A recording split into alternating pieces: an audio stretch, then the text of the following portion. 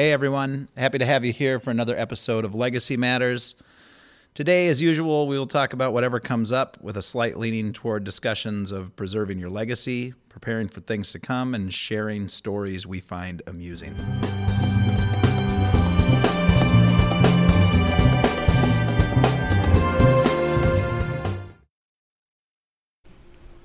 All right, we're starting. So, hello and welcome, everyone. I'm going to do, we're not going to do long introductions, but Kate's here with me. How's it going, Kate?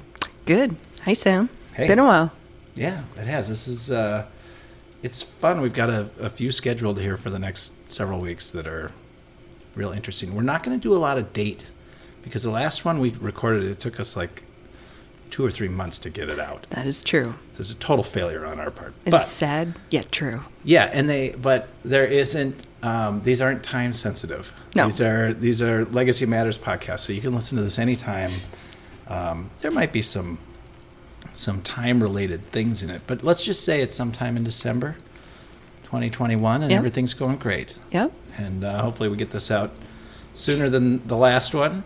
But we'll start, and we've got a guest with us today, Kent Honl. God, I had it in there. I was going to do it. I always freeze up. I always freeze up right at the end. Kent Honl. And I think, as I was saying, a 4-letter word, Honl, correct? Mm-hmm. Maybe you can understand why someone who's not familiar with it would say it the wrong way, right? Oh, of course. Yeah. Well, in the old country, it'd be Honl. Honl. Yeah. You and I both do some German, right? I? Yeah. So that doesn't help.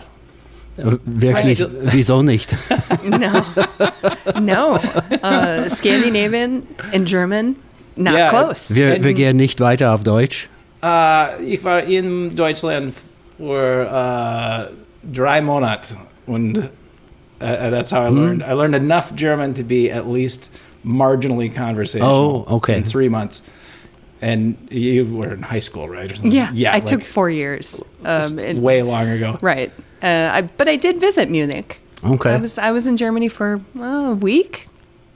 Eller vi kunde snacka norsk. Nine. I have no idea what you just said. Or we could speak Norwegian. Yeah. I was like, but nice. I'm pretty sure the answer is no. Nej, okej. So you Jag är bättre på engelska. You got a couple of languages in you. Well, and you have two cool. Minnesotans that have no Scandinavian heritage in them. Wow. I am French, Canadian, Irish, and German. True. Irish and German. Yeah, exactly. Okay. So, and I've learned in the last few years to be sort of equally upset over the fact that I know so little Ojibwe too. Like, it's really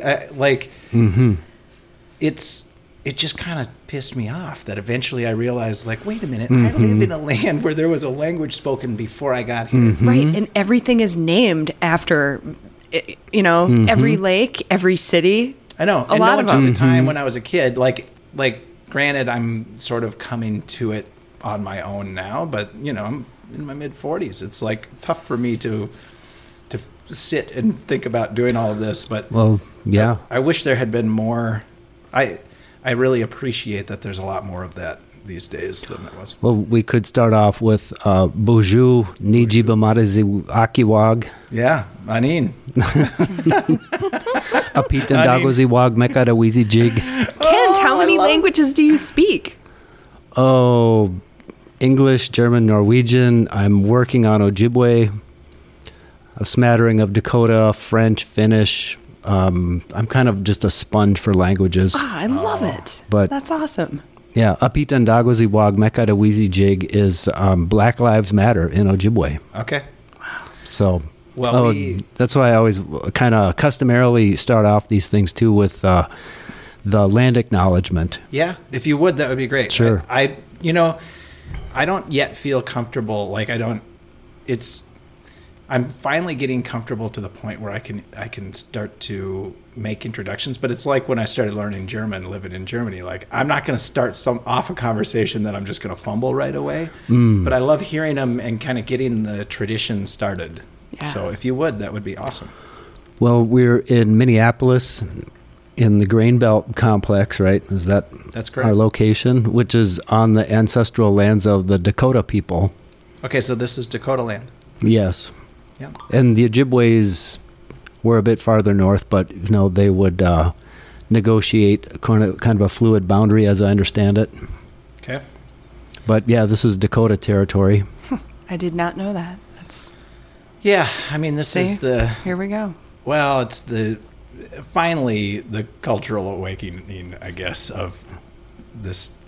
We had Bradley Harrington on, who's become a tribal partner, a business partner, just a friend and a business partner. And I love the work we're doing there, and I love everything that he's brought. All the information he's been slowly spoon feeding me. I'm like an infant, like a toddler when it comes to the knowledge and the understanding of the cultural, so even a land acknowledgement, I'm just finally becoming aware of how this is all going, and then introducing myself and saying miigwech and feeling comfortable saying these things. And, well, do you know Anton Troyer, or have you had him on? Yeah, so he's supposed to have come down. Anton's son, Robert, went to my camp that I worked at up in Bemidji. So I've known the Troyer family forever. I mean, Anton's Tony, as we all call him. But anyway, Tony's great. But he's stays up in Bemidji more than, But yeah, do you know Anton? I have bought a bunch of his books, had him sign them. We're huge groupies of Anton Troyer. Yeah. And just saw him at Mill City Museum at his book release last week, the Ojibwe Cultural Toolbox. Yep. And he told me that coming in January, there will be Rosetta Stone for the Ojibwe language. Oh, that's awesome. incredible. I said, I'm going to be in line for that, because a couple years ago, he said this was in progress. And I asked him, well, as an ally, as a white person, is it appropriation if I learn Ojibwe language, or is that helpful? And he said, no, we need all the help we can get. If you're interested, you should, by all means, study the language. So, yeah I want to do that. Yeah. But, I mean, isn't that even sort of an interesting question to have to ask, whether that's appropriation? I mean, because that's the level of, I feel like, the level of lack of understanding exactly how to be appropriate. And if you, I've talked about this too. We had Venus DeMars on, and so like if you're meeting a transgender person for the first time or something, it's the same. Some people have prejudices, I know that, and other people are very open, but they're maybe uncomfortable with just the language or the knowledge of how to just introduce just to get past that first little hurdle. And if you can do that, you can get to the human side of anything. And I feel like that's sort of the way I've felt. The blockage between me and becoming more close to the Native American people that I've known over the years is really just like that initial conversation. Like, how do we just walking down the street, how do I say hi in the right way and not be a dick, Right. Yeah. Yeah, I mean, I think that's the first step, is just putting yourself into the vulnerable space to ask the question. Yeah. Because for the whole history since Europeans got to the North American continent, they didn't bother to ask. No, they didn't. It's just like, hey, we have carte blanche to just take the place over. Yep. But now we're, if you're at least trying to be an ally, it starts with asking. Yeah. I like that you use the word vulnerable. I think that's an appropriate word, and I would rather risk the vulnerability and have the uncomfortable moment, because ultimately I want to show my respect by by using the right greeting or the right pronoun. I'd rather just do that right away and not have that person walk away and go, God. Yeah, but think of for how many people that vulnerability is the key to the inability to do it, because they can't be vulnerable in that moment. Because there are just a lot of people who don't want to feel foolish for even a second. So they're just not going to do it. But someone gave me a good piece of advice that I find fits in many situations in life. Get comfortable being uncomfortable. Yeah. And it's like, yeah, okay. It doesn't last very long in most cases, but get comfortable being uncomfortable. Well, plus it's the right and friendly thing to do. Yeah. I mean, if you once you learn to do it, it's a lot easier. But I just know it is a barrier. Yeah. It sure can be. So, Well, you've got so. I mean, I came across your information, Kent, on LinkedIn, and it's because I saw something that connected you to David out at Trees Boston. Yeah, and I haven't even personally met the guy before, but we just got accepted into this cohort of a new program called the Green Communities Leadership Institute. Okay. So I think that's how that connection was made. Yeah. Right. And because of that connection, I thought, oh, well, here's another person that I'll reach out to. So you're in here, and I figured we would talk. I didn't know what we would talk about because this is what happens when the new guy moves into the neighborhood and we invite him over to chat, right? But I figured we'd talk trees because one of the things that I noticed right away when I saw your name in LinkedIn was that, I'm used to the word arborist, but you're an arborologist, which I want to hear the explanation for, but I feel like maybe since I didn't actually look it up, which is what a normal person might do, I concocted a few sort of notions about what an arborologist is. That's intriguing. Yeah. So, well, I want to hear those first before I tell you. That's right. I didn't want you to tell before I. Yeah. So I mean, at first I thought, well, an arborologist, like, okay, that sounds like maybe, like a tree doctor. We'll start there, tree doctor, right?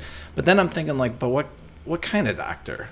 Like, is this like a tree surgeon? No, this is a tree, like, diagnostics doctor or something. But then I was thinking mixologist too, and I'm like, I'm trying to put in the different ologists that I know. So like, is this actually someone who helps trees party, perhaps with one another, or like maybe you should have looked it up. Psychologists, like, do trees are psychologists like is the tree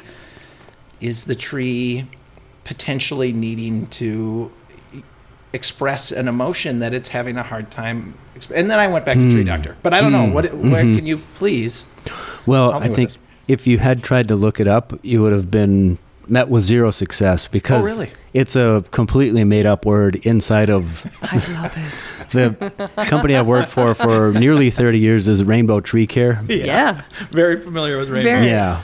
And along about 2012 or so, the founder of the company, Tom Prosser, created this position for me to occupy, which is the arborologist position. And now there's a handful of others of us that have this title too. And basically what it is I get to be one of these geeks who takes the scientific research and translates it into how the practitioners can apply it. That there's generally these two camps, like the people out there doing the work, getting dirty, climbing the trees, helping them live good lives. And then there's the researchers in academia with their statistical charts and research papers and stuff that you can't even read, it's not in plain English. So I'm the guy in between who kind of reads that stuff, and that brings me to a lot of places like conferences. I've been invited to speak in Hong Kong and around the country and do different presentations and things like that. I also teach courses at Hennepin Technical College up in Brooklyn Park. But not in arborology, though, because arboriculture. You have to start off at the basics, and if you're really along for the ride, then I'll take you up through the ranks of becoming an arborologist someday. And so I'm on the vanguard of basically, since it's a made-up word, I get to kind of make up what that is too. Yes. Yeah, that's like super fun, actually. Yeah, I mean, I'm super privileged to be in this spot, and I've always been the guy figuring out his own way, not in a paint-by-numbers kind of approach to life. So I'm really fortunate to have landed in a spot like this. So really, I think of it as someone who takes the research and makes it accessible to people outside of the ivory tower or the laboratory and applies it in the world. I mean, I think that actually makes a ton of sense to me. Yeah. And after all of this is done, we'll talk World Canopy stuff, because that's super interesting to me that you act as a translator between. Me too. Yeah. Yeah. I mean, there's a lot to that, but so that is interesting. That is not what I would have thought of, and I'm kind of glad I didn't look it up. Yeah. Well, yeah, you would have been discouraged. Yeah. Because there's no place that's defined other than at Rainbow Tree Care, really. I'd have found you and 4 other pictures, right? Yes. Right. Yeah, exactly. Right. They made this up. And, you know, really, as I'm in the advanced stages of career and everything, like there's the arborologist thing, but really what I want to be when I grow up is a druid. Oh. So I'm working You're on that. Close to dressed for the part. Right? Yeah, like I said, I mean, I'm working on it, and you know, I got some of my regalia, like. And is this so? Where would a druid? What part of culture would a druid come from? I think Ireland when I hear that, or at least Northern Europe, British Isles, but I don't really know the answer. Yeah, traditionally it's a British Isles thing, but the way I think of it is expanding beyond that to like whatever place you're in, tuning into what's going on with nature. I like that even any more. place in the world. Yeah. Yeah, I mean, so I have a shaman that I visit on a regular basis. I haven't seen her lately, but I miss Jamie. But anyway, but you know, being kind of a regular Joe from central Minnesota, well, whatever, Elk River of all places, right? Right. There were no shamans in town. I mean, you grew up in Elk River too. I mean, I'd have gotten beat up just for saying the word shaman. Like, right. Get him. Yeah. Thwack, thwack, thwack. Right. I mean, I don't think back on my childhood as it being a bad thing. I had a great group of friends, and I would say that, you know, we were fortunate enough to hang out in a relatively open group, but there was no diversity in our group. We couldn't plan for that, nor have gotten away from it. It just didn't exist in the place we grew up. And there was a somewhat pronounced resistance to things like caring about nature or thinking that there might be something outside of regular Christianity as far as a spirituality of the world and stuff. Right. So, like, the idea, the first time I went and saw Jamie, the shaman, I had to get past this sort of like, oh God, what's this weirdo hippie person going to be like? You know, that's what I was thinking, right? Mm-hmm. Got to know her, love her dearly. And ultimately very much connected with the experience of exploring my own, inner thoughts and ability to meditate. So I just, when I hear Druid, I think Dungeons and Dragons or something, or I think, like these other like stereotypes. Like where, yes, and I know I have to get right past that, but you just, so you're talking like just more of a spiritual, would you put them in the same camp as sort of shaman-esque type stuff? Yeah, I mean, it could be. And that, we think of what we know is the druid dancing around Stonehenge or something like that. Maybe that was the thing. The fact is, we don't even really know what those people did, unfortunately. But true. What is thought of as modern druidry is much more like directly tuning into nature and recognizing that it's not a concept or something outside of us. Like, we're directly part of it, even when we're not aware of it. Like, every time you breathe in, you're breathing in the exhalation of a tree. And think of, well, this is where the druidry starts for me, is the pattern language in the world.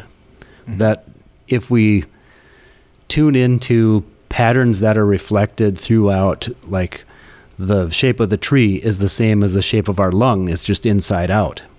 Right. And that the lung takes in what the tree exhales, and it's a two-way continuous process. Yeah. And that pattern of branching is also in our neural circuit, it's in watersheds, it's everywhere in the world where something has to happen that involves distribution and, well, the opposite of tributaries are distributaries. You know, tributaries and creeks feed into rivers when something's being collected, and distributaries are when things have to be spread out. Sure. And you have a finite amount of space, like in your lungs, to collect oxygen and all that. Like nature solves certain problems with branching patterns, and you can find spirals, waves, fractal repetition. All these things are kind of like a language that the world speaks to us. We're just not tuned into learning it. Right. So like I said, I speak German, Norwegian, learning Ojibwe, all these things like languages, that there's actually a language of the world that's speaking to us, but we're too dense to take it in. Most of the time we're scurrying around like busy, stressed little ants. And Yeah. I think we do way too much of that. Yep. yeah, so that's what Druidry to me is like taking my years of caring for trees and taking it beyond just the technical science level at this point and looking at it as like a spiritual quest and like a relationship to the world and a participation and reciprocity with it as an active thing that's not just a concept. Yeah, and I imagine that whole line of thinking isn't too far off of many indigenous sort of understandings of. I mean, I don't want to stereotype and put them all into the same category because that's not the way it actually works, right? But I think, sort of generally speaking, prior to, I don't know, sort of Anglo-white sort of religious thinking or something. I don't know if it was the Greeks, Romans, if it was after that, but somewhere along the line we diverged from this sort of natural understanding that I think it's self-evident too. Like I've kind of resisted the idea of being a part of any religious group, but always considered myself spiritual because I look at the world and I'm like, there's more going on here than we can see. I don't know what it is. I don't know how to explain it, but if you look around, there's really cool stuff all over. Anyway, but I think it sounds familiar to me. And Yeah. I've taken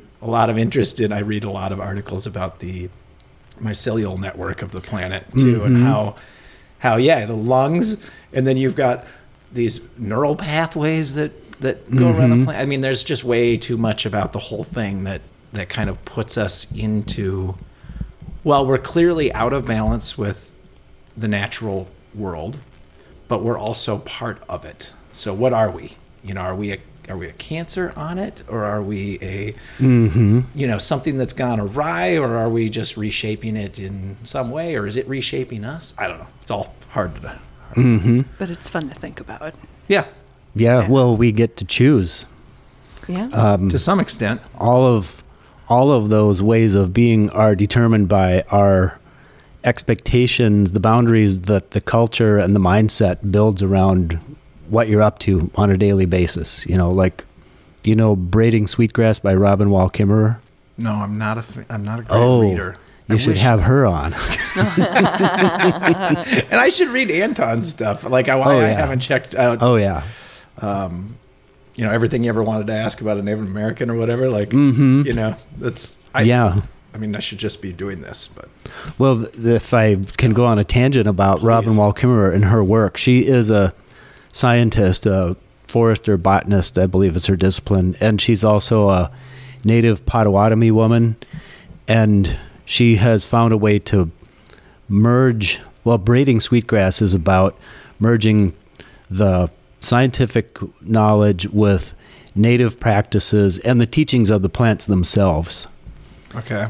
And coming out like with her own way of proposing, like, humans are not necessarily a destructive force in the world if they take the original teachings, the instructions from native elders and the plants, that you can live with participation, reciprocity, use the natural world in a way that doesn't destroy it, but actually helps it flourish.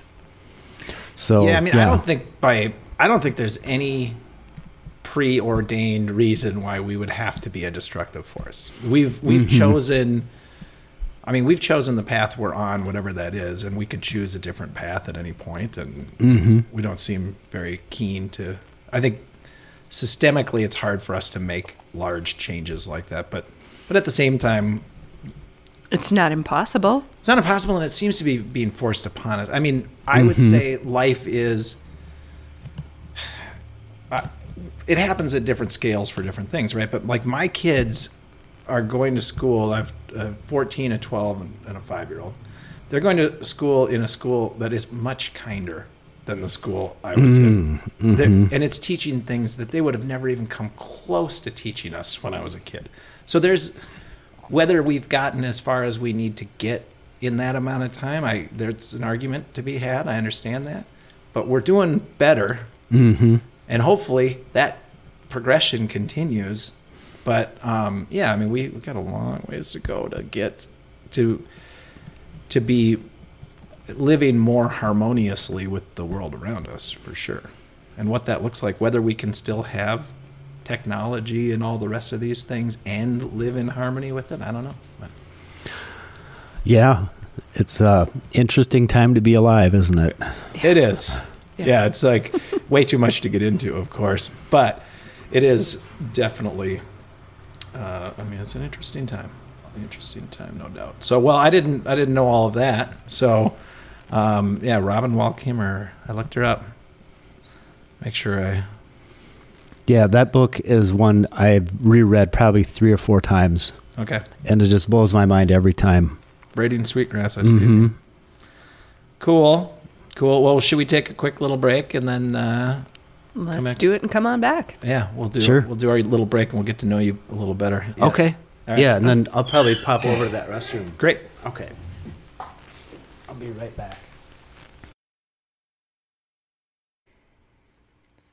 All right. Hello, Kate. Hey, Sam. Hey. So we're in the middle, and we've got these advertisements. We have to put it in the middle. We sure do. Yep. And this is a pre-recorded break section that we do, but I can say this has definitely been one of the best shows we've ever recorded. for sure, right? And we want to thank everyone for listening. Yes, we do. Thanks for tuning in and sticking with us through the middle here, and we'll start the second half. We'll be right back. All right, I'm coming back. That's what I think of as sort of the enjoyable nature of our free-form conversation, though. I think listening to it, it's not for everyone, They don't know what's going on. I get it. But we're back with Kent Honl. Yes. Honl. Mm-hmm. Yeah. I did it. Nailed Yay. it. I did it. So proud of myself. Yeah. So where did you grow up? I grew up in Roseau, Minnesota, up on the Canadian border by Lake of the Woods. Oh, yeah. Yeah, that's way up there. Way up north. Yep. Hockey Town. Yes, that's what everybody Yep. State immediately tournament says. like every year. Is Roseau one of those towns where is it Polaris or one of the big? Yeah, because I've been up to War Road. I was going to say, that's the other hockey town that comes to mind up there. Yeah. Although I think it might be fair to say they are all hockey towns in that part of the state. Yeah. Sure. But it's Yeah. also, those are communities that have one central industry that's kind of their, primary employer. Is that right? Right. It was Polaris in Roseau and Marvin Windows. And they had Christian Brothers hockey sticks back in the day, too. That was a factory in Warroad. Sweet. And then it was home to Honl's Bakery of Roseau, Minnesota. That's where I grew up, learning the bakery trade with grandpa and uncles and dad. I love that. So, yeah, that's kind of a bygone era, where the little small town businesses all overlap functions and the kids learn the trade from the elders and all that stuff. Like, that's all pretty much unraveled at this point. Yeah, it is pretty darn dead. Yeah. Yeah. Which is a shame because there's nothing I love more than a bakery. Well, and I enjoy baking. So my family, my dad bakes and my mother used to bake, my grandmother, but not professionally. But that means you were like getting up real early. Oh, yeah. And when it's 46 below, that's no exaggeration, in January up there on the border. And my dad and I would roll out, get to the bakery by at like 3:30. We're at the bakery. Yeah. And I remember making money as a kid doing that. It was good. And you'd get home by noon and think, oh, I've got a whole day's work and I made this money. None of my peers are hardly out of bed yet. But I got to sit out on the couch and just like chill for a little bit and just pass out and just sleep and then wake up. It's 8:00 at night. And like, it really screws up your day. And then you've missed everything. Yeah, right. So that was, it took some getting used to, but that was just weekends when I was a kid. Okay. Yeah, bakeries are interesting because I know a lot of them, they have a hard time continuing to persist because there's just not people willing to get up at 3:00 in the morning and get into the bakery and start the donuts or the bread or whatever. It was just one step less intense than dairy farming, because the cows have to get milked 7 days a week. Like at least you have one day off running a bakery. Right. Well, and when it's that cold and you're milking. Oh yeah. Oh God. I mean, that's so tough too, I'm sure. I had the privilege of, spending some time on the farms. Like as a kid, we didn't own them ourselves. We rented on a farm and had participated in all of what it takes to keep a farm afloat. And well, my mom grew up that way, and she didn't want to go back. So that was enough. Yeah. Yeah. My dad's older sister and her family have a large dairy farm in Stewartville in southern Minnesota, and we didn't go to camp, but we went to the farm during summer vacation, like for a week or two every summer, and it was some of the most fun I've ever had. Oh yeah. But they never get a day off ever. I mean, it's a special commitment. Yeah. I mean, that's still one of the most intense things you can do, and they've even automated a lot of that stuff. And sure, but there were great stories I've got from aunts and uncles and grandparents. Like about. I remember my uncle telling me about. He grew up right at the time when tractors took over and horses were sort of being retired from function in the farms, but he said.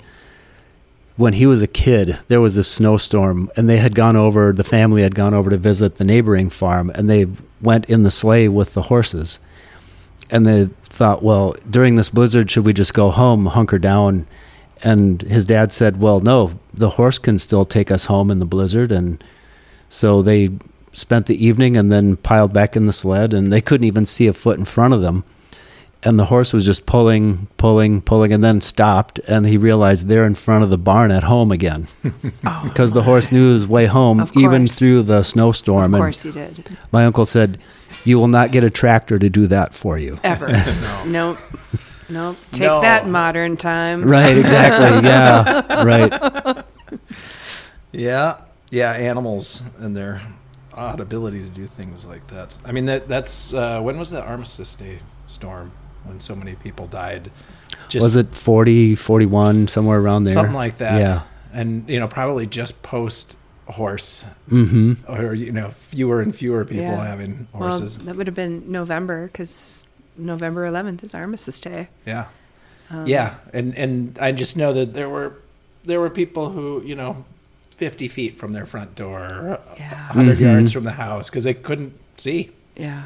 Couldn't find their way to think of how weather forecasting has advanced so much. Like we just won't get caught unawares like that as much anymore. Like we can see that stuff coming more. Yep. So you grew up way up north. You, I think you mentioned in the email that you do frequent the Boundary Waters and stuff. Yeah, you do a lot of paddling. Got to do 1 or 2 trips a year up to the Boundary Waters. I've never done these epic canoe journeys to Hudson's Bay or anything like you have, but wow. Well, that's kind of flattering. They're the same thing, just a little further north.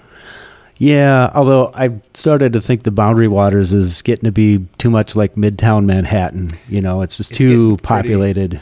Yeah, so that's. I love it, but kind of I've only paddled the Boundary Waters, I think, 3 times now. Okay, and I've gone. Each of those has been in the fall when there are in late October when there are very few people. Yeah. So, but the Quetico is just north of there, and that place has got That's almost what I was no one in say. it. You get the passport out, and you go up to the Quetico. Change your life. When the border opens up again more readily, that's probably what I should do. Yeah. It's very accessible. It is a little more remote. I would say, that remoteness would lead to the potential for it to be a little more dangerous, but I don't think it's particularly dangerous. I don't think, Quetico is still a pretty darn safe place. But far fewer people and much, much more open. You want to get further out than that, you let me know and I'll take you anywhere. Sure. Well, when travel becomes more of a thing we can do, I'd really like to get up into Swedish Lapland or up into Sami country in Scandinavia. 'Cause I have some ancestry up that way, and that's a lot of wide open territory up there. Wow. Beautiful. Yeah, that's more like Nunavut type stuff, or that's all tundra and little trees, correct? I believe. Yeah, by the time you get up, way far. But if you're down in the region like Wilhelmina, Dorothea, that's where my great-grandmother came from, and from the Swedish side. There's still taiga, boreal forest there. So, yeah, there's some ancestral research travel I'd like to do out in the old country. That would be great. But we'll see with the virus and all that stuff. It will pass. It will. Yeah. It'll turn into, as all pandemics have, it'll turn into something that we are able to cope with in a far better way than we are currently. And in the meantime, I guess what matters to me most is just the wild places. The Boundary Waters is wild enough. And I tell this to the people that I'm training as arborists coming up, as if you're going to be caring for trees in an urban environment and you want to do it at a level of mastery beyond just sort of this technical thing, you have to spend regular time in wild places where trees live in their untrammeled state, according to how they evolved. Because otherwise you're just like a doctor that lives on the sick ward. You don't really see the full optimum potential of human health. Right. So you have to spend time in the wild places where trees are, in a goalless frame of mind too. I mean, that's kind of getting away from our bustling, scurrying, ant-like life. You have to take regular time to get away from that and not go to a place and think, okay, I'm going to sit here by this tree and learn 10 things about how I can become a better arborist, and I'm going to up, it's not Ready, like that. go. Number one. There's the goalless frame of mind is something as Americans we're just not attuned to doing.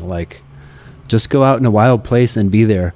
And if you are in Minneapolis, you can do that along River Road in the gorge.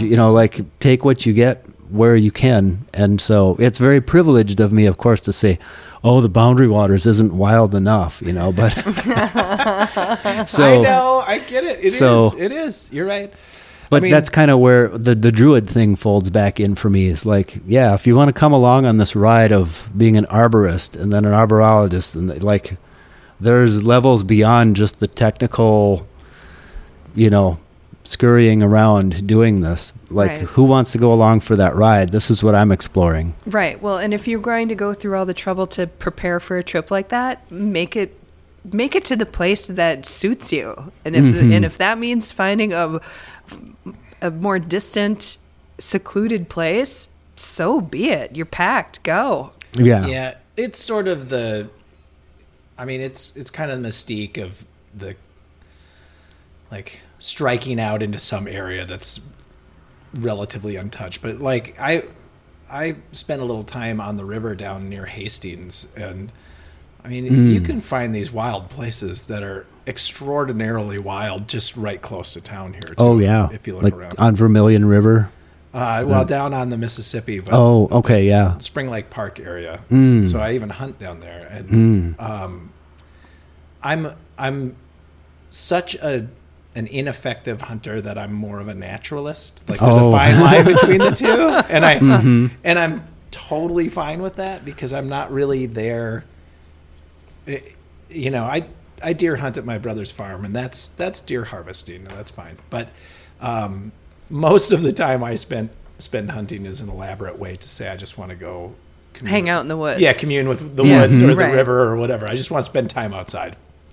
That's an interesting thing I notice about a lot of people who deer hunt, and they're not the kind of people you'd think would go to a Zen center or something like that. Just the average Joe or Jane kind of person, but they just live for their fall deer hunt. And I ask them why. Well, it's the one time I can just sit there and be quiet, It's that's kind of like for a lot of workaday people, they're Zen, if you will. Sure. Their one sanctioned time to not be on devices and responding to all the duties, responsibilities, workload stuff they have to do. Like they're supposed to be in the woods and be just super quiet for a while. And people crave that, and they don't call it Zen, but I think that's kind of like Zen for regular Joes and Janes. Yeah. Oh, it absolutely can be. Yeah. I mean, I fish, and if I can get out on a 2-week canoe trip or a month-long canoe trip, I know I'm doing Zen then. Mm-hmm. I know that the cadence of paddling for 10 hours a day, I always went with kids, like asking the kid in the front of the boat to keep it quiet for a little while. Like, I'm talking like 6 hours, buddy. Yeah. Right. And they're like, oh, Right. God. Right. But when you put your head down and you really get into that, and you're listening to the sound of the water and the few birds you hear or the wind in the trees or whatever it is, like, yeah, I know that I'm doing Zen then. Mm-hmm. But, fishing even nearish to an industrial site, looking at the juxtaposition or whatever between the untouched looking islands and the pretty bluffs and then the Coke oil refinery behind it. But it's so weird. Yeah. But it's so like, one of these things doesn't belong. it doesn't, and it does though. It's like I don't like it. I don't want it to be there, but I know it's that's a different experience than when you are in the wilderness and you don't have that distraction. But I'm still able to be Zen. Right? Yeah. Because I can still sit there and appreciate that Yeah. no matter what we're doing. Yeah. Whether that's, I drove a truck there. Yeah. Right? Like, That's true. can't drive the truck there if I don't Yeah. have them doing that. But nature is still doing its thing by reclaiming its spaces and just trying to, it would, I believe, live in harmony with us if we allowed it to, if we wanted it to. So, I don't know. I think about those things when I'm sitting there, but. Well, there's a strain in arboriculture right now is conservation arboriculture, and they're inviting people to think in terms of tree time. Like we know an individual tree has a much longer lifespan than an individual human, but tree time on an almost geological frame of reference, like the realization that trees have been on planet Earth for something like 385 million years in some form. Mm-hmm. And Homo sapiens about 300,000, I guess, right? Yeah. So when you frame it that way, and this idea of humans as these busy ants scurrying around in their busy lives, and Robin Wall Kimmerer looking at the trees and the plants as elders, and they're our teachers. We're not the ones in charge having dominion over anything. Like, who do we think we are? That I put that into a timeline framework, like 385 million years of tree life. If you put a timeline of 1 centimeter equals a year, that's a timeline that would extend from Washington, D.C. to Los Angeles. Wow. And then Homo sapiens timeline would be about 2.5 miles. Right. And we could go out and walk that in about, half an hour easily. Right. And so if we're going around like being these heroic arborists and saving trees, like, okay, that's great. But, what are we actually saving but maybe ourselves at best if we're... Right. And the trees pat you on the head and go, oh, you're cute. Yeah. And why are you being such jerks? By the way, why do you have to be, Mm-hmm. So, that's reframing it for me at least is like, we think we're all that. And, well, actually, fully fleshing out this timeline. So Homo sapiens, 2.5 mile long timeline. Homo sapiens in cities, that would be 7,000 years or so. That's the less than the length of a football field at a centimeter per year. Right. And then the length of time we've had scientifically enlightened arboriculture would be the length of about a yardstick at best. Oh, Right. Compared to our subject, which extends from Washington to L.A. Yeah. Right. Yeah. So, we kind of have to get over ourselves on that perspective, framing it that way. Yeah. In the spirit of getting over ourselves when it comes to trees, I recently learned something, and I'd love to hear your thoughts on it, that trees communicate with each other underground, and that's one of the many things that we haven't given trees a whole lot of credit for. Additionally, that if a nearby tree is struggling health-wise, the others will sacrifice themselves to allow that tree to get more nutrients, water, whatever, to try and help heal it. Mm-hmm. And I found that that gave me a whole new respect for I live in Lake Elmo, and we have quite a wooded lot with some very mature trees on it. And it gave me a whole new respect for them that, well, you guys have been here longer than this house. You guys have been here longer than lots and lots of things in this area, and you're still here. And, you know, I love those trees, but the way that they communicate and help each other and have relationships with each other blew my mind. A mystery to you. Yes. Yeah. Yes. Yeah. It's really interesting, that whole idea of, you know, the traditional model is competition, that they're all competing for light and space in the soil, water, resources, all this kind of thing. And they have to be in competition or they're not going to pass on their genetic code to more progeny and outcompete everybody else. So, yeah, there's an element of that. But then we see, well, they cooperate, and not just within the same species, Right. but between other species. Right. But there's still the pushback against that, saying, well, it wouldn't make sense for them to do that genetically. But when you look at it from the perspective of the fungal network, Right. it's not necessarily the trees having some kind of willful agency about transferring carbohydrates. It's in the interest of the fungal network that's getting energy from all the trees to keep as many of them alive as it can. So it might be, okay, this pine over here is failing, so the birch over there appears to be giving some energy to it, but it's actually the fungal network going, oh, I got to keep this pine going as well, so I'll funnel some of the sugars Sure. over there. Sure. Kind of So- delegating resources as it Yeah. sees fit to its own benefit, but everybody else too. Yeah, I mean, what's mind-blowing is the trees might just be like the cattle on the sugar farm for the mycorrhizal fungi. Right. Right. And it's really the fungus network that's running everything. Yeah.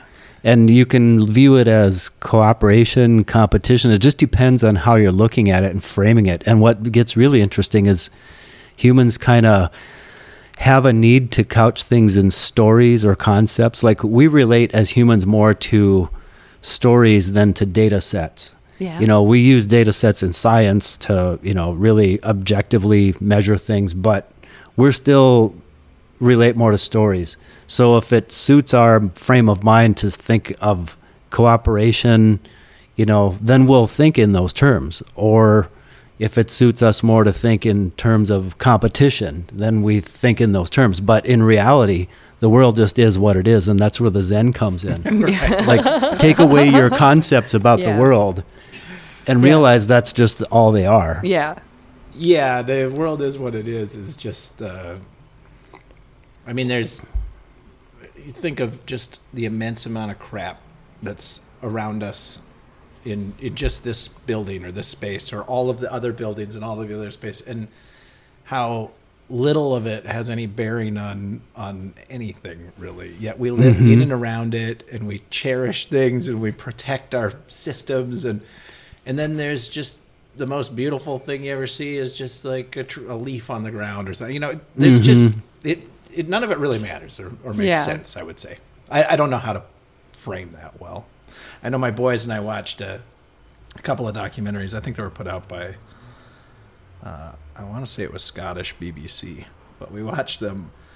And one of them sort of delved into what you're talking about with that timeline, and kind of posed the question, like, are we sure that trees don't cultivate human life or animal life on the planet, basically? Because and is it maybe the mycelial network or whatever that's bringing that about? But look at what they've done to ensure that they can have us living in these places, and they need us to be there anyway. And by the way, you're kind of plant food eventually, so you know. Oh, yeah. Another win for the plants. Yeah, it was just a very interesting way to, and they put a lot of science into kind of why not necessarily trees as like sort of sentient beings, but just as an intelligent thing, you know, in one way or another, fighting harder than we've ever had to fight to get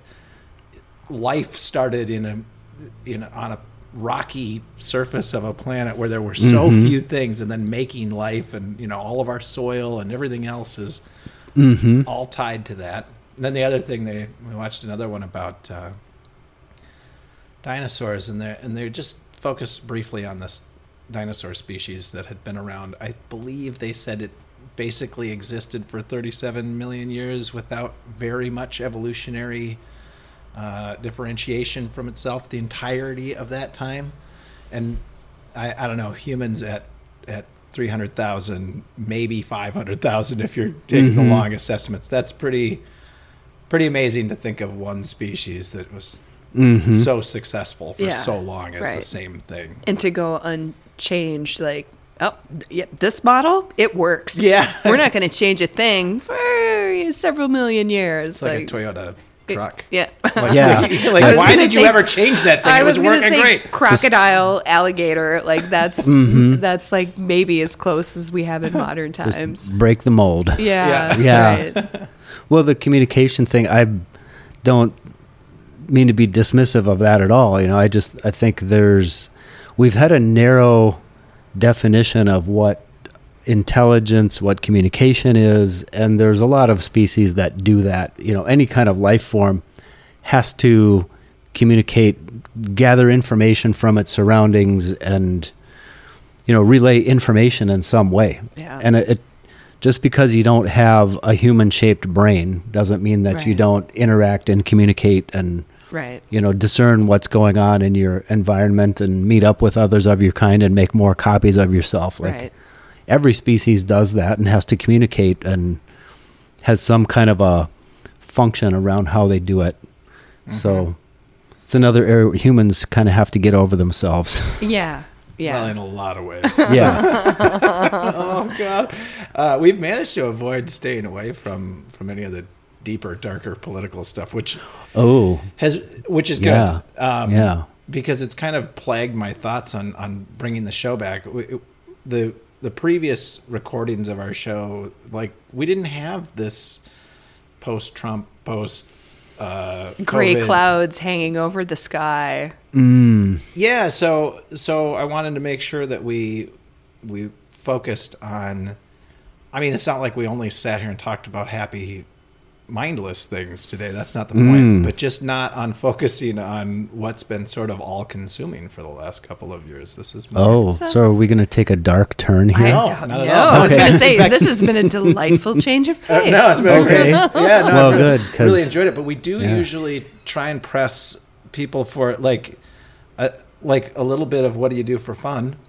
Yes. Oh. You know, like what's a fun day in your aside life, from canoeing in the wilderness? That obviously sounds like a winner. Oh, well, to me, life is just one long camping trip interrupted by a need to come into town for periods of time. You know, that.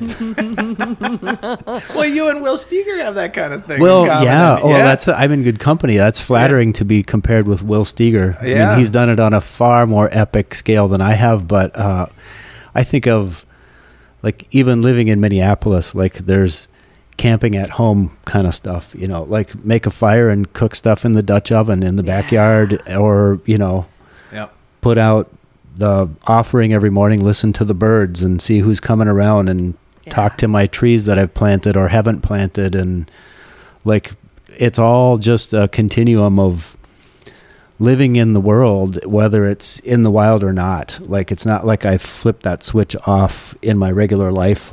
And doing things like woodworking, wood carving is a way to honor the bodies of the trees, you know, that, you know, make objects that are useful or beautiful with, you know, the use of my carving tools. Still do the bread baking, not on a professional scale, but, you know, stuff for at home. Language studies, reading a lot of books, that kind of thing. So, Nice. But life's just a big long camping trip. I like that. There's maybe it's the era or the place or the just kind of personality or whatever, but there's a part of me that sort of holds in some kind of mystic regard people who can. I'm trapped in both worlds. I feel like I'm part technical and digital and modern and whatever, and then part of me could absolutely spend infinity out in the woods too. Like those 500 mile long wilderness canoe trips. That's not long enough. I could be out there. That's great. But at the same time, I sort of enjoy some parts of the modern trappings of the weirdness of life. Yeah. Well, this is why, thinking back, maybe why I haven't gone on those extended sojourns is because when I graduated college, first thing my mom said, not even congratulations, first thing she said is, I don't want you to go to Alaska. Promise me you're not going to Alaska. She knew you'd never return. Yeah, yeah, exactly. So okay. I was like, did your mom say that to you? Because that didn't work. Yeah. No, I purposefully did not go to Alaska when I was right out of high school. My uncles had all been, or a couple of them, and they told the stories. And a couple of my friends, Ryan Quigley and another friend that I worked with, went up, and I purposefully did not go because I believed I would never return to it. At that time. But I started right around that same time taking those canoe trips, and I knew that I had to bring those people's kids home. Yep. I couldn't. Yeah. They want you to do that. Yeah. And you're even supposed to keep them safe the whole time. That's part of the deal. Yeah. Right. Whatever. No, but I was afraid of Alaska for that reason. And now my little sister and her husband and their kids live up there, and I drove up to visit them. And it was great. And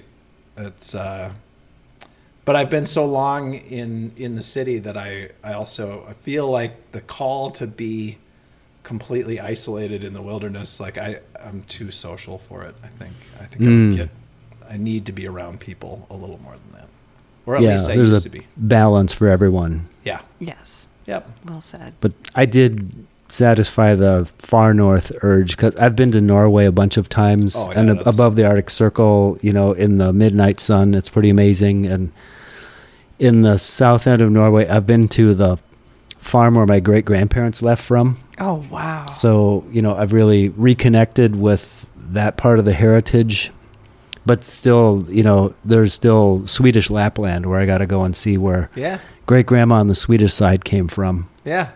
She accidentally burnt the house down and then came to America. Wink, wink. Accident. How old was she? She was 17 years old. So was she? Yeah. Was she to know that she accidentally did it or whatever? Was it? Was it a wink, wink, or was it like was she living with anyone else at the time who could verify this accident? Yeah, well, we know all this from her journals that she kept, which is great because most of the time you look up family history and it's just, where they were born, where they got married, or where they died. That's about it. Yeah. But she left behind this journal that's pretty detailed, and her life in 1900 was not much different from a Swedish farm girl from the year 1600. It was... Right. Milking goats and doing farm work and cooking the goat cheese, which requires a long, slow fire. And as a teenage girl, she was kind of impatient and overheated the fire, and a spark flew up onto the roof of the house, which is made partially from birch bark. Birch bark is the first layer, and then it's bricks of turf on top of that. Yeah. So the place goes up in flames. Yeah. And she relates in this journal how she ran to the barn, got an axe to cut a hole in the wall to dive in and get baby brother and the cream separator out. Priorities, right? Right. So, right. And her mother had already died from some illness. That was common back then. And Dad had already kind of taken up with the farm girl next door who was coming over to help out in the absence of the wife.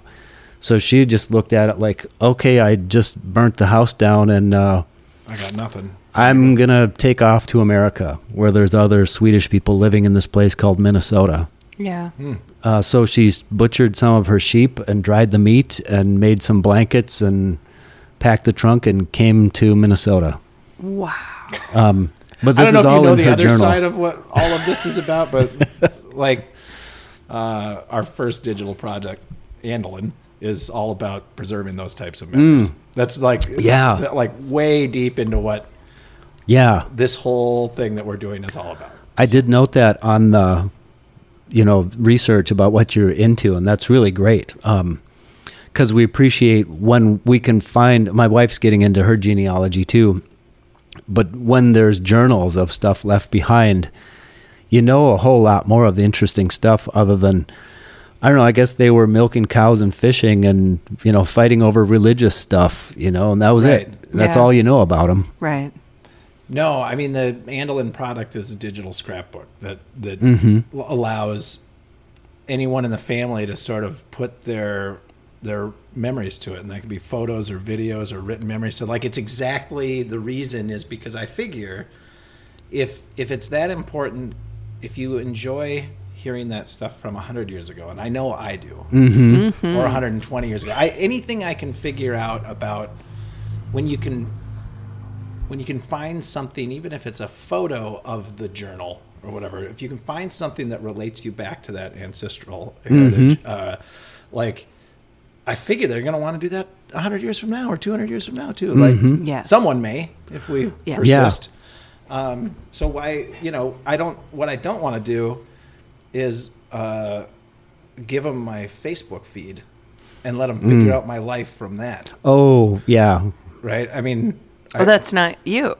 No. And we're not doing a great job of archiving the actual history of our lives anymore when we stopped doing scrapbooking, when we stopped having people who were family archivists.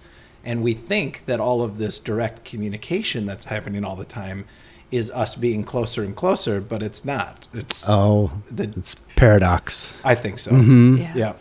So I say, if we're going to use the technology, if the technology exists, find a use for it where you actually do something that might be meaningful down the road with it. That's being a good ancestor. A future ancestor of the future, yeah. Yeah. That's, Brad think talks about that.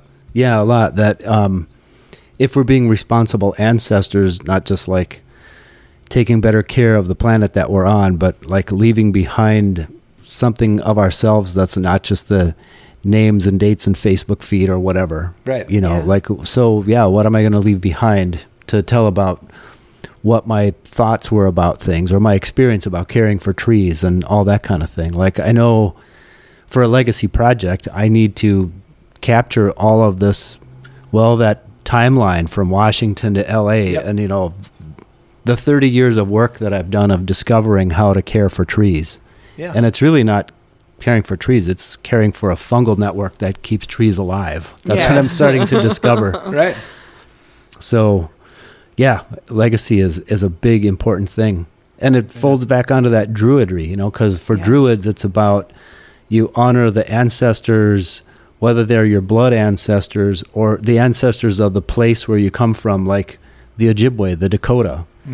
Or there's the ancestors of the future, like the generations that are still to come. Like look at that whole microscopic to telescopic view of what this is all about. Yeah. Like, what are our lives going to add up to when we're gone? Are we just dust and worm food, or is it like something someone else can build on in a meaningful way? Yeah. I've been thinking about this for years. This is really fun. I'm glad you invited me onto this. You are speaking my language. Yeah. Yeah, I mean, that's, I made the choice as a young man not to go to Alaska, but to start working at this boys' camp. And then I persisted. I stayed there for 15 or 18 years or whatever it was. And other people would leave and go start their careers. And then I'd get the questions of like, when are you going to get a real job? Oh. And I'm like, well, I don't know, but I kind of think this is like the most real job I'm going to find. Like there's something about this, working with kids and shaping things and bringing them on these experiences that they, are going to change their lives. Like, this feels like the most important thing I'm going to find out there. But, as a result, I'm in my mid-40s and maybe not as financially successful as some other people, but I don't really care too much about that. Well, we almost went down that same path. I mean, after after college, I was going to pursue environmental education, and this was the late 1980s, and there wasn't, a lot of gigs at all out there. And it's not like now every school, every college has an environmental studies program and a organic farm and a windmill and a whatever. Right.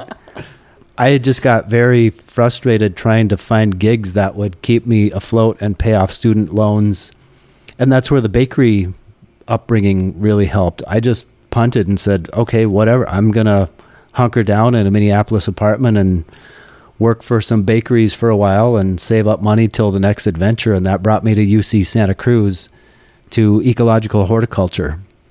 So that, I guess, instead of the wilderness trips, it became, how can I responsibly raise food for myself and my community and, be a steward of the earth along the way. And then that kind of meanderingly dropped me into urban forestry, arboriculture, how I ended up here now. Yeah. So, yeah. And then along the way, taking little wilderness trips to...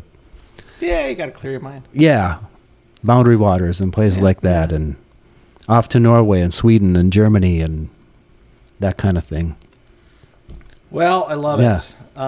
We have definitely managed to fill a little over an hour here in total time. That went fast. I think we're going to wrap it up. But okay. Kent, this was really fun having you in. Is there anything you want to say before we get out of here? Like anything? What is this thing that you were recently accepted into?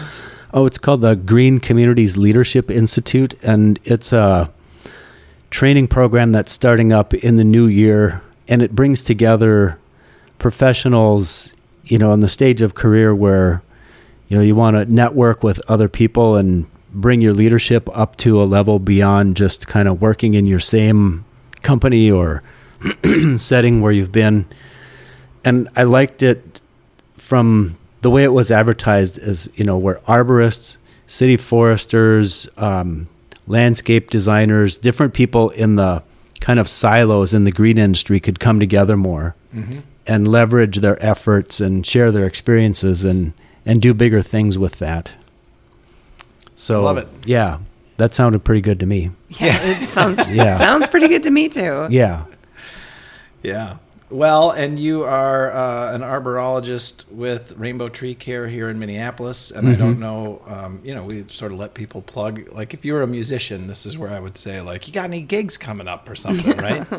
But you're in tree care. I mean, I think Rainbow has a fantastic reputation, so we're happy to mention them here. And if people are looking for advice on this sort of stuff, I assume they can reach out to you through Rainbow. Yeah, definitely. Yeah, it happens all the time. I just got a phone call from some random guy down in Illinois today. I have no idea. And how he found my number, he just said, everyone tells me you're the guy I should talk to about this. And I'm like, okay, well, what can I help you with?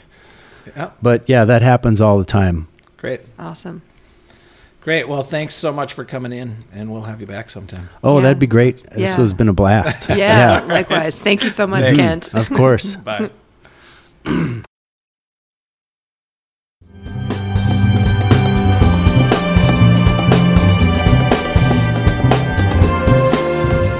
All right, everyone. Thanks for listening. We love comments and feedback, so go ahead and let us have it. If you'd like to learn more about Andelin and other legacy projects, visit the website at andelin.app or kineticlegacy.us. Take care.